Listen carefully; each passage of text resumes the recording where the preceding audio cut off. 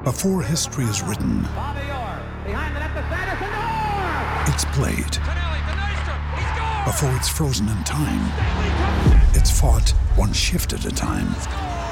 Before it's etched in silver, it's carved in ice. What happens next will last forever. The Stanley Cup Final on ABC and ESPN Plus begins Saturday. This episode is brought to you by Shopify. Forget the frustration of picking commerce platforms when you switch your business to Shopify, the global commerce platform that supercharges your selling wherever you sell. With Shopify, you'll harness the same intuitive features, trusted apps, and powerful analytics used by the world's leading brands. Sign up today for your $1 per month trial period at shopify.com/tech, all lowercase. That's shopify.com/tech. And now that we have 280 characters to express ourselves on Twitter, that Judd gets a chance to criticize even deeper on social media. Brevity. That's what made Twitter great. I'm with you. I hate the new Twitter. Mackey and Judd. Get enough on Facebook.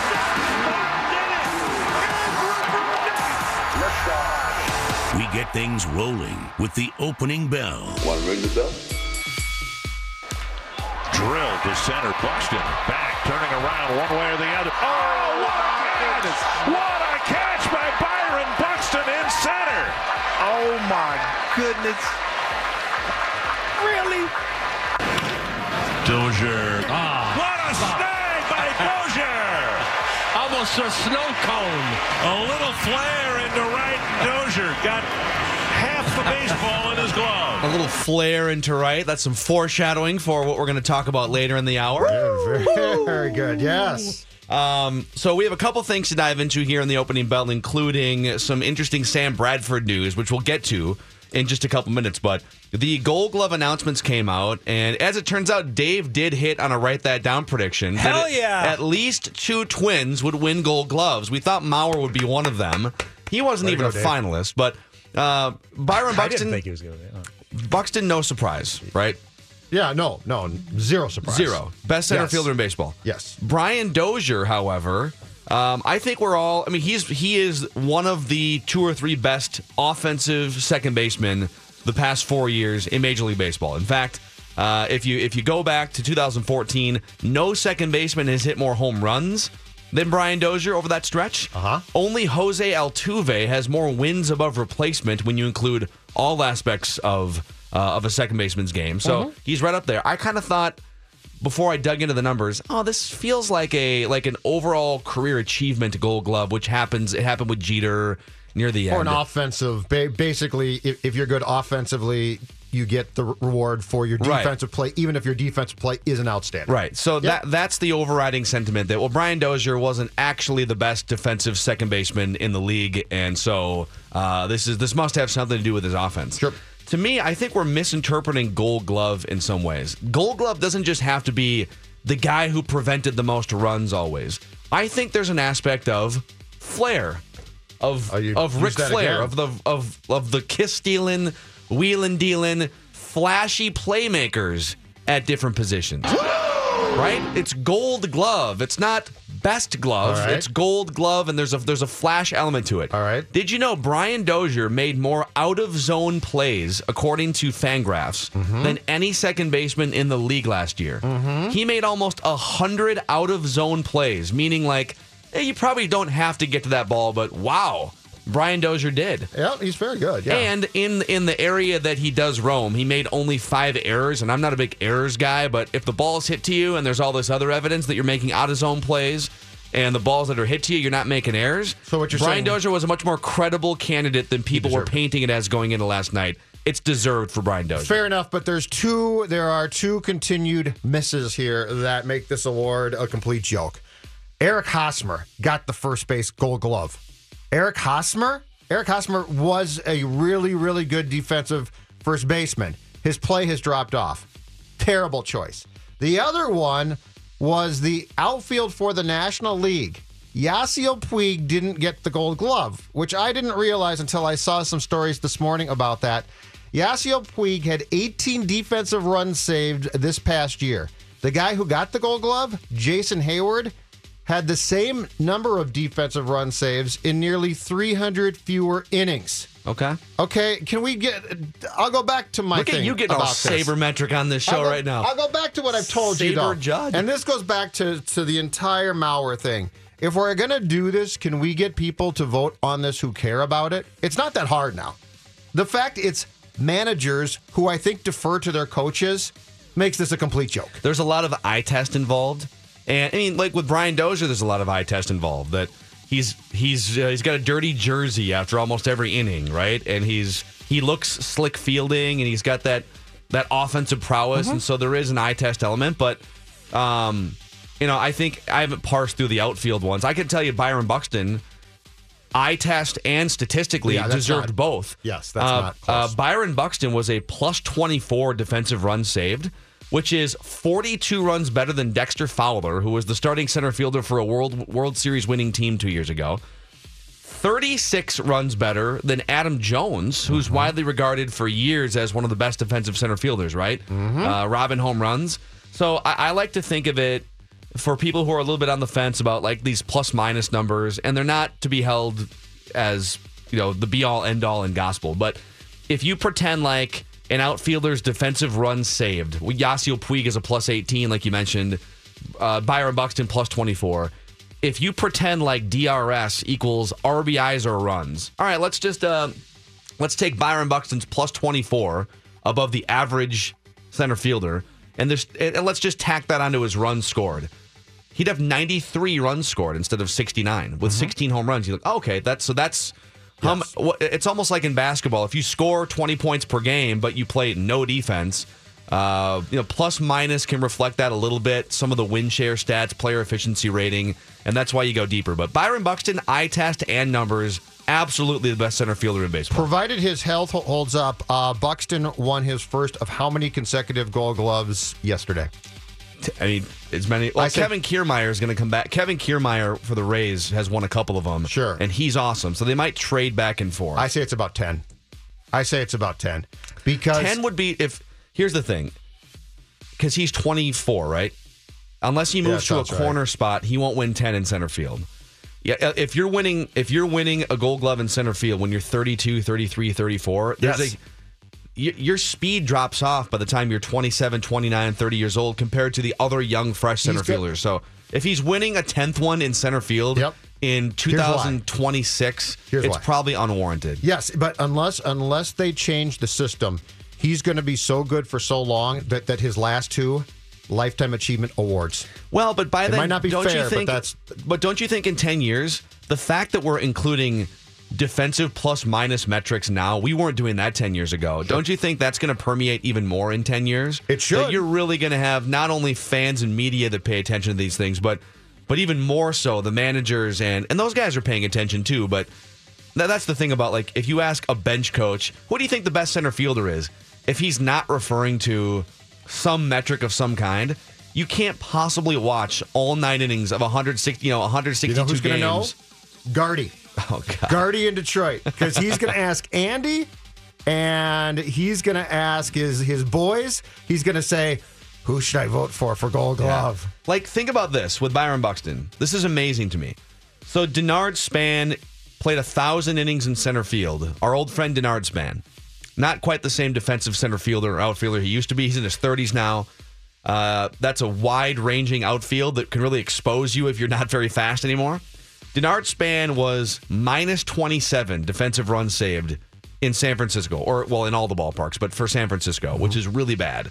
He's probably not a center fielder anymore. Which is, like, once you get to your 30s, chances are Ken Griffey Jr., Andrew Jones, you should be playing somewhere else. It's a fast man's position.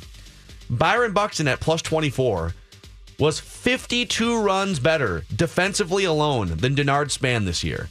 So think of all the games you watch and the little bloopers that fall in that Span allowed to go in for a single that Buxton caught standing up, or the fly balls over their heads that Buxton tracked down on the run that Span had go over his head for a double or a triple. Those added up, according to defensive runs saved, to 52 runs difference between the Giant center fielder and the Twins, which helps illustrate why the Giants were a 90-loss team and the Twins made the playoffs. Can we go back in time to when there was a brief period where Span was moved to right field. And we all said, wow, this is really good. Your outfield's improved here. And Gardy said, no. Denard wants to play center. I got to move him back to center field.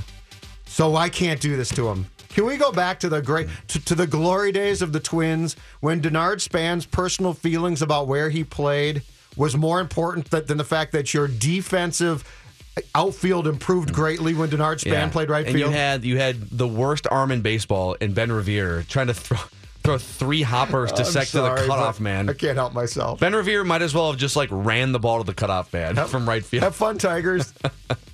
That's going to be amazing. By the way, Dan Gladden will join us to talk Gold Glove, to tell Rick Stelmazik stories in about 20 minutes at 9:30. Here's a very explosive play. It's a touchdown to Stephon Diggs. Deep down the middle, Adam Thielen running free in the secondary. For the year, they throw to Diggs. Is it a catch, and is it in the end zone? Yes, and yes. Bradford throws for the goal line. Touchdown, Kyle Rudolph. Well, it's been fun, but it's just about done. ESPN reporting last night that Sam Bradford did undergo an arthroscopic procedure on his knee for what they term to be a cleanup, which I still contend should have been done a month ago. But the decision is going to be made at some point today. Bridgewater is going to be activated to the 53-man roster, Phil Mackey, which means that somebody's going to have to leave that roster. It will probably be Sam Bradford, which brings me to this question. Bridgewater's coming back. Keenum was signed as your backup quarterback going into this year and has played well. If you had it to do all over again, do you think that Rick Spielman made the right move by sending a first-round pick to Philadelphia last year for Sam Bradford, who played in 15 games last year, 1 game this year, and likely will end his Vikings career with a total of 16 games? Yes. It's. I mean, if you're gonna use the result and then go back, if you knew the result, obviously you wouldn't have made the trade. If you knew that you were going to miss the playoffs and then Bradford was going to play in 1 game and then be off your roster, then obviously if you had that sort of foresight, you never would have made the trade. But at the time, Bradford was coming off a healthy season. Bradford was accurate, had a lot of upside. You had weapons that you thought could help him blossom, and he did in the first 5 games. In fact, he had the best game of his career in week 1 of this season for the Vikings. So, so their read on Sam Bradford was correct. If this guy's healthy, if we can keep this guy upright, he's accurate, there's a lot of untapped potential there. There's a reason why he was the number 1 overall pick. Coming off an 11-win season, your defense was in place. You had Stephon Diggs emerging. You had pieces that indicated you can't just let Sean Hill start the year last year. So, yes, a first-round pick is costly, but I don't think the Vikings should regret it. I think at the time they made the deal, with the information they had, there was a ton of risk involved because Sam Bradford has an injury history, and that wound up burning him in the end. But I don't think that you should look back and say, oh, they made a mistake by dealing a first-round pick for a potential franchise quarterback. I absolutely, positively agree. And here's the thing. If you want to criticize the Vikings, criticize them for not being more prepared at backup QB going into last year. But even if you had come along and told me how the results were going to play out, I would have made that trade at the time. Given the fact that you could not, I still contend to this day, you could not go into that locker room after Bridgewater got hurt and say, boys, we're going to roll with Sean Hill. It would have been irresponsible. It would have been stupid. Sean Hill would have looked around the room like, what? Oh, Sean Hill, have you ever seen in your time covering sports, have you ever seen a quarterback who looked more prepared to be a backup? When Sean Hill found out he was going to start the Titans game, he was like, yeah, this will be fantastic. And I can't wait to get back to the bench. But that trade for what turned out to be the 14th pick, it cost you a lot, but it was absolutely the right trade. Now, if they had been prepared going into last year with a Keenum-like backup, that probably would have been the best thing because you could have rolled with a backup quarterback who you trusted. But given the fact that you did not do that trade, I think, is still a smart move. And yes, it cost you a first-round pick. That hurts.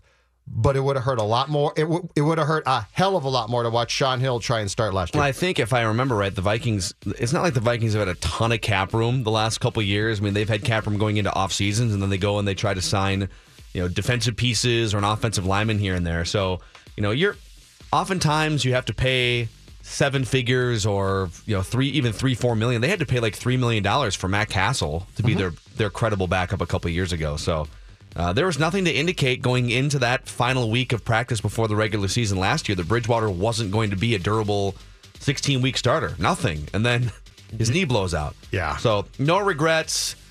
The Eagles obviously win that trade, and they dodge the bullet, and the Vikings have to figure it out and they now got Carson with Case Wentz, Keenum. too. I know. So they upgraded their quarterback.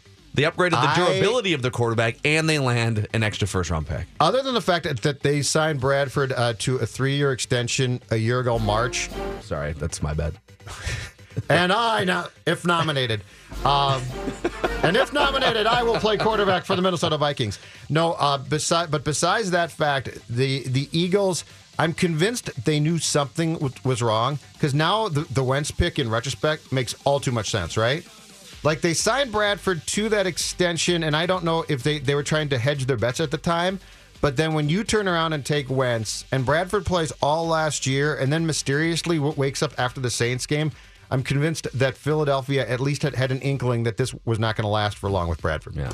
Which they were right. The Vikings just need quarterbacks with sturdier legs.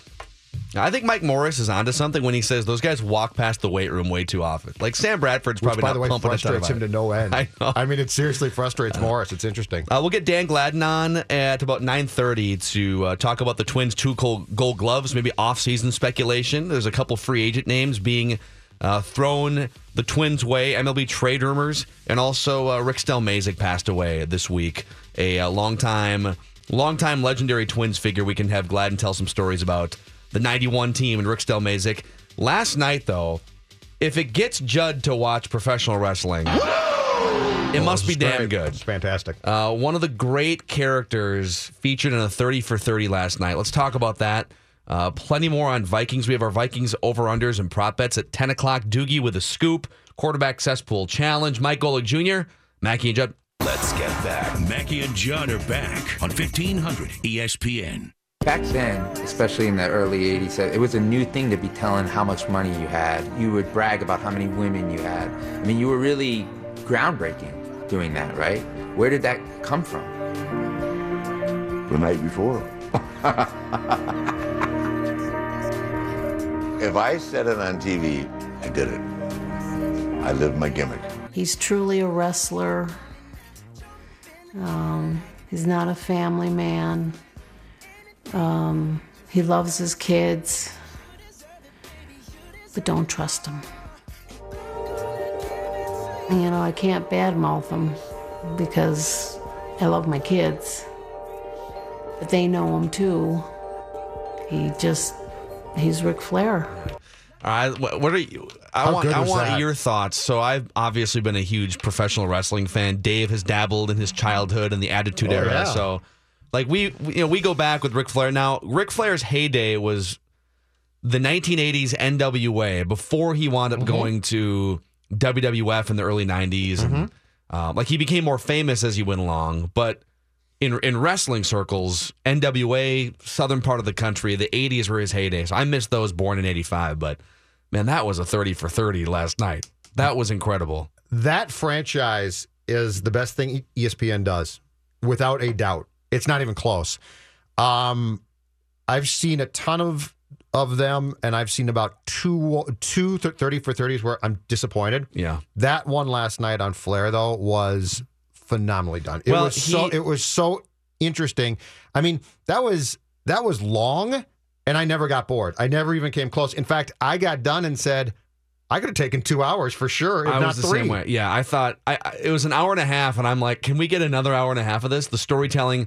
I think, first of all, like, for people who missed it, we're going to play some clips, but go back and watch the whole thing. It's an hour and a half. Even if you don't love wrestling, it's just a great, almost tragic character storytelling documentary. I mean, Ric Flair, who, by the way, went to the University of Minnesota for a year in the early 70s. Much like me. Played some football. You and Ric Flair didn't have a play lot in football, common. You but both drank every night. Very, very similar. How close to the 10 beers and 5 mixers every day for 20 years do you come to matching Ric Flair? I'm not going to challenge that. I'm not even going to come close. Unfortunately, no. That was But I didn't realize. So he was adopted and then grew up in Edina. I didn't know that. So a lot of the top wrestlers from the 80s, early 90s, a lot of those guys went through either Hopkins or different parts of the Twin Cities, University of Minnesota, Mr. Perfect, Ravishing Rick Rude. I could sit here and name a bunch of them. But Ric Flair from the early 70s all the way through now, he's still somehow alive, although I don't know how long that's going to... He's like 68 years old, going on 90. And if you saw him last night, he almost died 3 months ago from liver failure. But he's basically been living as a fictitious character for 45 years. Mm-hmm. Isn't that amazing?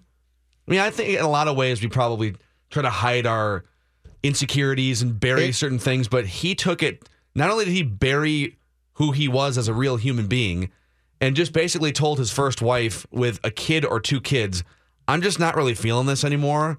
I'm going to go live as Ric Flair. 4 times now. Yes. Yeah, but he's been living as a fictitious character for 45 years. But what made that so good last night is they did, in the time that they did a magnificent job of explaining him. It wasn't surprising. I do get angry when I do think about it, like, what are you doing? Or why would you do that or want to live like that? I think you could be great at what you do, and they're a good husband and a good father. How could you ever neglect your kids like that? So that's and having kids now, that's tough. I don't want my kids to grow up the way I did. That's for sure. That was one of his sons, David Flair. Another son, Reed Flair, died 3 or 4 years ago, but he spent 25 years, essentially the entire life and childhood of his kids, away from home, on the road, not just working and wrestling 60-minute matches every night, but drinking and partying. There's a couple anecdotes. Well, there's one. I don't know if we have the clip of this, but there's a bunch we're going to play here. There's one where Jim Ross, the legendary play-by-play guy, Jim Ross, who's still around, does some stuff, does a little bit for the WWE still. And they're on the road somewhere. They stay at some Holiday Inn, those guys are on the road like 250 days a year. It's ridiculous. And they roll into some hotel lobby bar at the Holiday Inn. Mm-hmm. And Jim Ross is thinking, like anyone would, let's grab a couple beers. I'll pay for a round, you pay for a round, and we'll talk a little bit, and then we'll hit the pillow and do it again tomorrow. Ric Flair rolls into a hotel lobby bar, and this is like the late 80s or early 90s. 10 people just kind of scattered about, super quiet. We've all been in those hotel lobby bars where there's like 8 people. Buys a round of 137 kamikaze shots. Yep. And starts like flirting with all the gals in there, the 5 gals who are in there, passing out the shots, dancing on the bar, and turns it into a party. And did that pretty much every night. This is a great story. I go to the sports psychologist. And so, how much do you drink a day? I said, I'll drink at least 10 beers and probably 5 mixed drinks. He said, well, how many days a week do you do that? I said, every day. He said, well, what do you mean every day? I said, I work every day. I drink the beer in the car, I get to the hotel, and I drink vodka. He came out of his chair like that, right? You drink every day, 7 days a week, 365 days a year, and you've been doing that for how long? I said, well, let me see, it's 1989, I started in 72. You do the math, almost 20 years. He said, that's not possible. We said, oh, yeah, it is. Where this show is so, what makes that show and that series so good is this.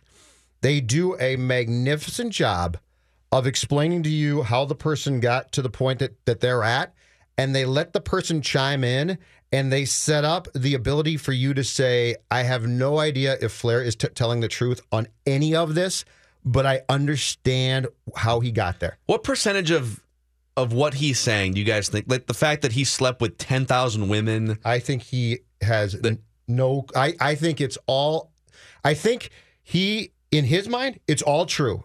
And in reality, probably 10% of it's true. Oh, I think it's more than that. Dave, do you think it's... I think it's more like... I don't think it's 100. I think it's more than 50%. I don't know if I'd even go as high as 50. I think it's more than 10, but I mean, the guy's built a career out of embellishing.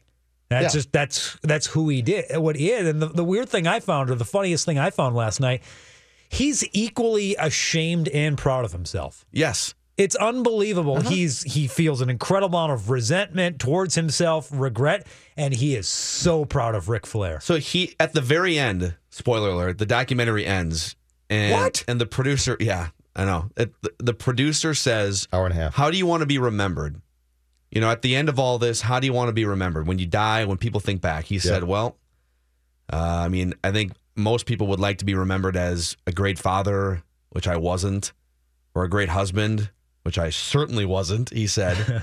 So I guess I just want people to remember me. And then he starts to get this gleam in his eye as the greatest and most entertaining professional wrestler of all time. Mm-hmm. He sacrificed, and everyone, who I'm sure there's a lot of people in different lines of work that if you do rise to the top of your profession, you probably don't have the best relationships with your kids, but he took that and turned the volume up by 10. I mean, the whole first 10 minutes, and we heard a clip from his first wife.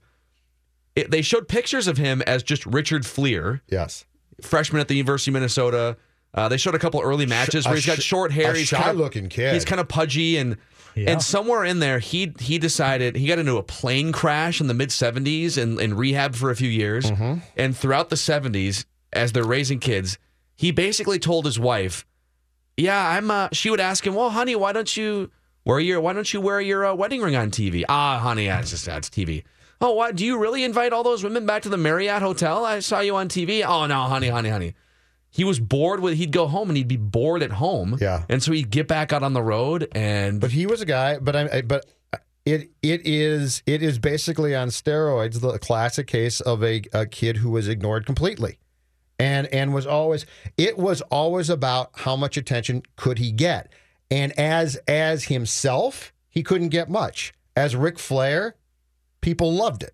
Rick doesn't love Richard Fleer.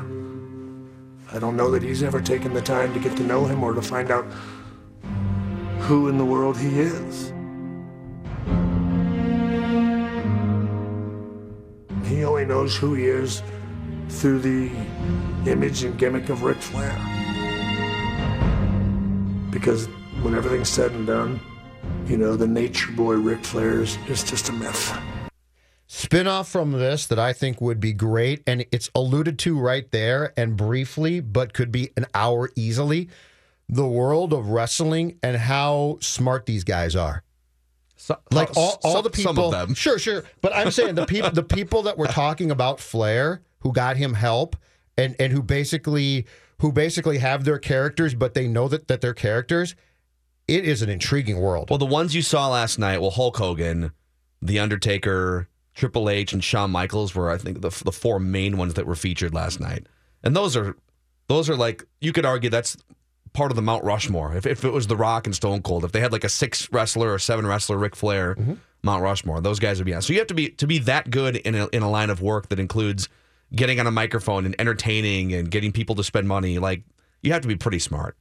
Now, if you go and interview, if you interviewed Andre the Giant, he's probably, he's dead, sure. But he was just a big guy who, could choke slam opponents. But it seemed to me like the newer school of guys looked at Flair and said, "Oh my God, that is this whole thing gone absolutely crazy." Yeah, and those are like that last quote that was from Shawn Michaels. That's one of Ric Flair's great friends, and he's talking about him in this sort of shameful way. Called him a liar, right? Well, just saying that he just lies to himself constantly. Yes. So, I don't know. There's more on that, but we should get back to this later on. I think a lot of people watched that last night. It's super interesting. But Dan Gladden, when we come back here to talk about the Twins Gold Glove Award winners, maybe some off-season speculation, Rick Stelmazik stories, it's Mackey and Judd. Phil Mackey. He's not a drama queen. He's a dummy. Judd Zulgad. He's already ruined the Vikings. He's going to ruin the Wild. He needs to stay away from Target Center. Stay away from the Wolves. Mackey and Judd on 1500 ESPN. Drilled to center. Buxton back, turning around one way or the other. Oh, what a catch! What a catch by Byron Buxton in center! Oh, my goodness. Really? Dozier. What a snag by Dozier! Almost a snow cone. A little flare into right. Dozier got half the baseball in his glove. Yes, Twins with a couple Gold Glove Award winners. We can talk about that. Rick Stelmazik passing away. Dan Gladden, how's your offseason going so far, though, sir? It's been going great. Had a good last month. Daughter got married October 7th. Awesome, man. Congratulations. Yep, got through that and just been out in the field a little bit, just enjoying nature out there. Awesome. We'd love to get a couple Rick Stelmazik stories from you, just from years past. I mean, I'm sure you could talk about him for an hour, but just for the listeners who maybe didn't get a chance to know a longtime Twins figure and coach, what are a couple anecdotes or stories you can tell us? Well, I think that, anytime you talk to Stelly, and everybody will tell you, kind of a mean-spirited, tough guy. He definitely was all that.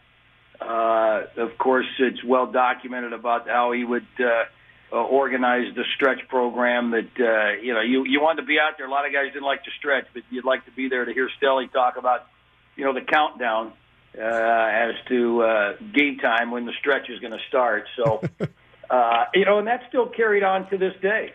There's certain times that even myself will sit in the dugout and, it always got to seconds. You'd always, seconds, guys. So, but Stelly was one of those guys, anybody new on the team and, when they came over, Stelly would have to test them a little bit just to see where they were at, mentally tough or not. And if you didn't have that mental toughness, then you were going to have a tough time with Rick Stelmazik. But loved the game, had some great stories, lived in some great eras of baseball. So, I just think that, he's a guy that is sorely going to be missed. He touched not only the players that came through the Twins organization, but you talk to the coaches and players from the other team that he was kind of a staple for the Minnesota Twins.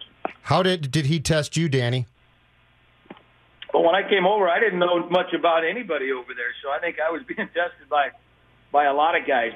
But having learned and been able to see how Stelly works it, he would test me. I would.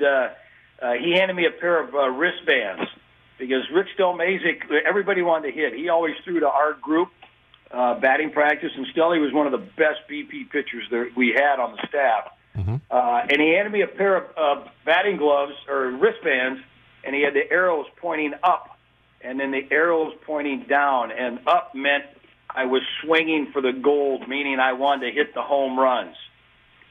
He felt that if you're a home run hitter, you got in a different tax bracket, which you probably did. But he just informed me that your game, the wristband's pointing down, hit the ball on the ground and use your speed. So when I would come out, sometimes I would have him up, and he would kind of, okay, here we go, and just have fun with it. What does it say, Danny, too, about the fact that he was with this franchise as a coach for 32 years? I mean, that type of staying power is incredible. Well, it is, and I was reading about, I think he coached for, 3, maybe 4 different managers, so to be able to kind of survive that, but he was a guy that, great teacher of the game. You hear about some of the guys, what they learned from him in the minor leagues and the preparation part of it. But, he also organized spring training for a number of years as to when you went there. This was the program that Stelly put together. So I think it goes to show you, and part of that program over the years has not deviated. It's still somewhat the same as to the program that Rick Stelmazik put in for spring training. Yeah. Dan Gladden hanging out with us here, Mackey and Judd. So we kind of thought before the season ended, the Twins might have a couple Gold Glove Award winners in Byron Buxton and Joe Mauer. And Joe Mauer he gets snubbed from even being a finalist, which we all think is ridiculous on this show. But Brian Dozier sneaks down the backstretch, and they give him a Gold Glove Award. Your thoughts on the Twins taking home some trophies last night, Dan? Well, I think you're a little upset in Mauer, in that I guess the metrics indicated that he should have won a Gold Glove. But I was reading today that I think it's voted on the coaches and managers, correct? Yeah, I thought the eye test was in favor of Joe Mauer too. I thought he made big strides last year, but I am an amateur baseball viewer, so I'll trust your word on it. Well, I just think that there was a lot of good guys, other guys out there. I think that Joe made great strides in this year, and I think when I look at a Gold Glove first baseman. It's how many times he helps out his shortstop, how many times he helps out his third baseman. I think second base is a little bit easier position to play than the left side of the diamond. But I just think that what Joe did, even though I think that Polanco had maybe 17, 20 errors this year, that's a high number of errors, but he would have had a lot more if it wasn't for Joe over there at first base. But I just like the eye test. I think that you find out when they make those plays, what part of the game. Range comes into factor here, but I think with Dozier, I think there was no question that Dozier's Gold Glove caliber. You see it around second base and turn and double plays, his range to the left, to the right, the ability to go out on a short pop-up. I think he has all that. I just think that, to me, the metrics probably don't show up in favorable for Dozier. Actually, so that's kind of the overriding sentiment that, well, if you look at some of the metrics, Dozier is more either mid-pack or around league average, but there's one that goes in his favor. He made more out-of-zone plays than any second baseman in either league last year. So, like, if you're just taking the flash factor and the fact that he can go wide to his left or wide to his right, he made more out-of-zone plays, according to Fangraphs, than any second baseman in the league, and that definitely matters. Well, I'm not too familiar with the Fangraphs and those numbers, but that wouldn't surprise me that would pop up like that. I'm not sure what all goes in. I trust my eyes what I see on the ball field as to if I think he's a good defensive player. It is tough, though, when you go in and see a team maybe only for 5-6 games during the course of the year, even though you hear about how good some of these players are. But I'm not surprised, Dozier. I think it was a lock early in the season that Byron Buxton, what he did the first 2 months of the season, they started already kind of doing that. And here's a guy that I think if you're a visiting team, you only need to see him for 3 games and say, wow. Of course, you're going to see him on all the highlights and everything like that, but he's just fearless in the wall. And I was thinking about it, the fact that we've had Kirby Puckett, Torrey Hunter, and now you're going to have Byron Buxton for a number of years winning that Gold Glove out there in center field. Is he the best in your mind, Danny? Buxton? You know what? I told Torrey Hunter I thought that he was a better center fielder than Kirby Puckett. Puckett was really good. Puckett could not do that Superman dive. He would always dive with his feet first, similar to Eddie Rosario. Eddie can't do that Superman dive either, so he has trouble with balls coming in, whereas Hunter didn't. Buxton doesn't. And the fact that Hunter and Buxton, no fear of the wall, whereas I think Puck, he played deep. You look at a lot of his highlight catches, they're all jumping up over the baggie. A lot of it had to do with the fact that he was already playing fairly deep. Buxton, the amazing thing with him, Dan, is he takes walls out. Like, I mean, he plays the outfield like a defensive back in football. He initiates contact himself. And that's how you stay healthy. I think that if you go in there tentative to a wall like that, that's how you're going to end up getting hurt as to, do I go? Do I stop? I don't know. Whereas he commits to that, catching that ball early, and the fact that he knows the warning track, to be able to time his leap to where he can get up there, make the catch, and then at the same time know, okay, here comes the wall. And to be able to turn in a position to where, you're not going to get hurt. You'll take most of the blow through your whole body rather than just one particular part of your body. What's on your off-season wish list for the Twins, Dan Gladden? Little flame-throwing reliever? What do you want Santa to bring the Twins this winter? It seems like every year we talk about the bullpen, and I don't think that that's going to change any. I think that a couple guys in the bullpen that throw a little bit harder. Curious to see what they're going to do in the closer role.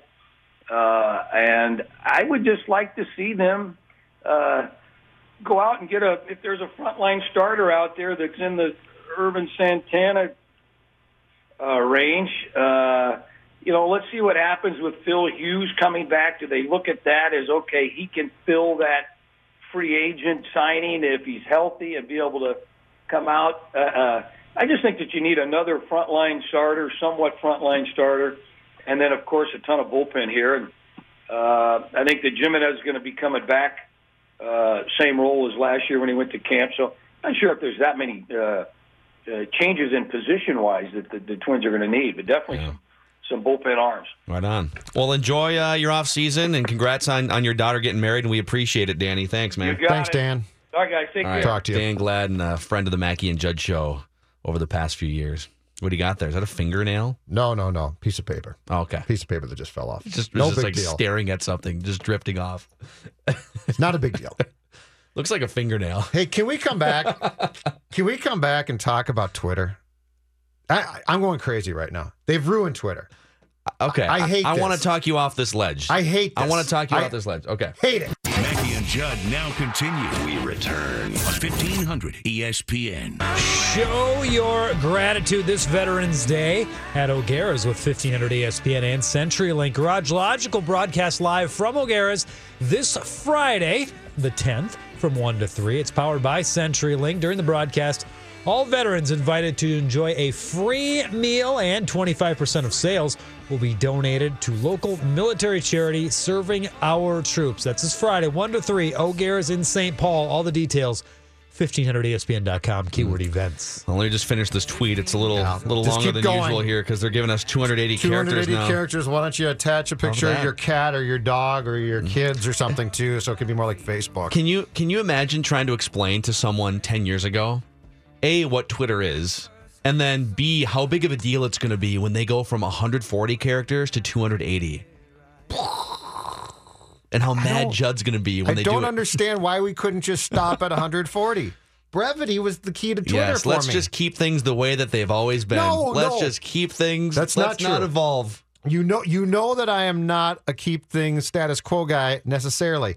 But in this case, as a guy who will use as many words as I'm given, being forced to be brief about something was a good thing. Well, 280 characters is also fairly brief. 280 characters looks like a ton on my screen compared to what I'm used to and what I've grown accustomed to and what I like on Twitter. This sounds like crotchety old man. No, have you guys It ain't seen, like people are posting, 1,000-word novels on Twitter now. I am seeing long tweets that are unnecessary. Like what? Like find one. Hold on a second. Actually, here's one. I found one. I found a Vikings one earlier. Here's one. Way too long. You know what the Yankees just tweeted? What? Oh, this is great. New York Yankees. 2009, 2000, 1999, 1998, 1996, now all the way down to 1923. Wow, we've never been able to do that before. Thanks, Twitter. See, this is what's going on here again. I don't want all this. 27. Yeah, I'm with you, Judd. Oh, come on. Thank you. I'm with Judd on this. Why? Because the brevity is the beauty of Twitter. Granted, it leads to some problems where people aren't clear with their message, and then you get plenty of drama. And, what did he mean when he said that? Well, what did he mean when he said that? Because people can't clearly articulate themselves in 140 characters, mostly because they're just not smart enough to do it. But is that why you never tweet? No, I never tweet because, frankly, I don't find myself all that interesting, so I don't think other people are going to find me all that interesting. But the point I use Twitter for is, you sit down, hey, I want to scroll through for 5 minutes, just see what people. Now it's going to take me twice as long to do it. I have to. I think Judd said it at the top of the show, or maybe before the show. It's going to turn into Facebook. Well, that's what they're. So actually, I think that's what they're trying to guard. Well, not guard against. That's what they're trying to protect. The floor that's nearing Twitter. Like MySpace reached a point where, okay, Facebook's just a better version of this, and it's less creepy, and there's less like customized sparkly profiles, and there's just at the time there was fewer creepers. Well, Facebook. 79% of American adults use Facebook. So it's like by far the most popular social media platform. Sure. And even though we hate when our like crazy relatives rant about politics and show baby pictures and stuff, like I think the proof is that 79% of people are active on Facebook in America. Twitter has dropped below Instagram. It's dropped below Pinterest and LinkedIn in the social media rankings. 24% of Americans use Twitter. It's like 32% for Instagram. So they're looking at this saying, all right, maybe if we give people a few more words to expand upon their thoughts, then they'll post more of those thoughts here instead of Facebook or linking to Facebook. And to your guys' points about brevity, 280 characters is still very brief. It's just that Twitter brainwashed you into thinking that 140 characters is like the only way to communicate for 10 years. No, it's because now we're going to double it again in 5 years. Yeah. We're going to go to 560 and here's 1,000 words. and all the riffraff is going to come back. And at this point, most of the riffraff, you're right, had moved on to Instagram and Snap And we embrace gone that, back right? to Facebook. Yes, I like that. Yes, I want you exactly. gone. Listen, we were I able. wanted you out. We were able. Sometimes we get complaints from guests on this show if we forget to include Doogie in the 140 character show tease. Murph complained that Murph one complains. day. Today, for the first time, we were able to lay out with room to spare a very nice Now, little show tease on I got Twitter. a question for you. Have we all gone up to the new word count? Yes. Or are some people still? Because everybody I have is. not attempted to do a long one yet, and I will not. Whoa. I'm protesting. I against think the you should long try. one. I think you should I try. don't want the long. No, You can't complain about it until you try it yourself. No, you don't need the key thing was people like me who tend to use too many words were forced to consolidate their words, which made it better. I had to edit myself, which was a good thing. But you're still. That was a good thing. But to have to Twitter, self-edit. 140 character limit that Twitter started with in 2007 and stuck with for 10 years, is an arbitrary number. Sure, it's like literally just. There's probably no science behind it. It's just let's just put a character limit because we want people to be brief. Right. So they're just taking the arbitrary number and they're upping it to a slightly more verbose arbitrary number. But to your point, what this is going to do is this is going to get people potentially back on Twitter who I don't want on Twitter. So now, like your crazy uncles. So so now you're going to get more pictures of kids with long explanations. Well, no. About, like you can post pictures now on Twitter. I understand that, but now you're going to get longer explanations because now mom's decided she's going to get back on Twitter, and this is great, and I'm going to have 280 characters on my great family, and I don't care. I don't want to. I don't want to know about your family. Crusty right You want me now. to start posting photos? No, please don't. I could do that. I got some really baby cute girl. ones We on don't my need to phone. see baby Oh girl. God, she was so cute I think, yesterday. in We fact, don't need to see baby girl. I think we should have, since Judd doesn't want to tweet in 280 characters, I think we should have a Dave Harrigan takeover of Judd's account, and it's just like photos of Dave's kid and things from Dave's. Dave's The gonna dog could be in there? Dave's going to microwave No. lunch here in like an No, hour. please don't. No, don't do that to A me. Dave takeover of Judd's Twitter account. No, in fact, don't chase me up that Twitter. can be a punishment for our quarterback cesspool challenge. Someone else on this show gets to take over for your Twitter account. So next time Judd loses, this will be his punishment. No. Dave takes over his Twitter account. I'm really enjoying this. This is a terrible Hey, idea. you want me to start tweeting again? No, I don't. This no, is the no, perfect no. way to get I'm back happy- into it. I'm happy with you not tweeting now. No, I've become you've been very pushing satisfied. for years. Yeah, but now I'm out. I'm out on it. Well, we've always had a 2 out of 3 majority rule on this show, right? For write that down predictions. So let's put it out for a vote. The next time Judd loses in the quarterback cesspool challenge, should his punishment be Dave gets to take over his Twitter account for a full hour on the show? I vote yes. Oh, that's 2 out of 3, Judd. Sorry. All right. That's great. That's fantastic. I can barely wait to see pictures of Dave's family on Twitter with long explanations. Judd's worried that some Vikings players might unfollow him if the Twitter No, account that's gets to be already- too obnoxious. that's already happened. Oh, wait. Maybe I also get Cardinals players, access to Judd's phone so I can see if there's any pictures there that I'd like to tweet out on Judd's behalf. Actually, my phone is full of Another really vote? boring. Aye. Oh yeah, you're more than welcome to. My pictures are very boring. Vikings prop bets and Doogie with a scoop all in the next half hour, Mackie and Judd.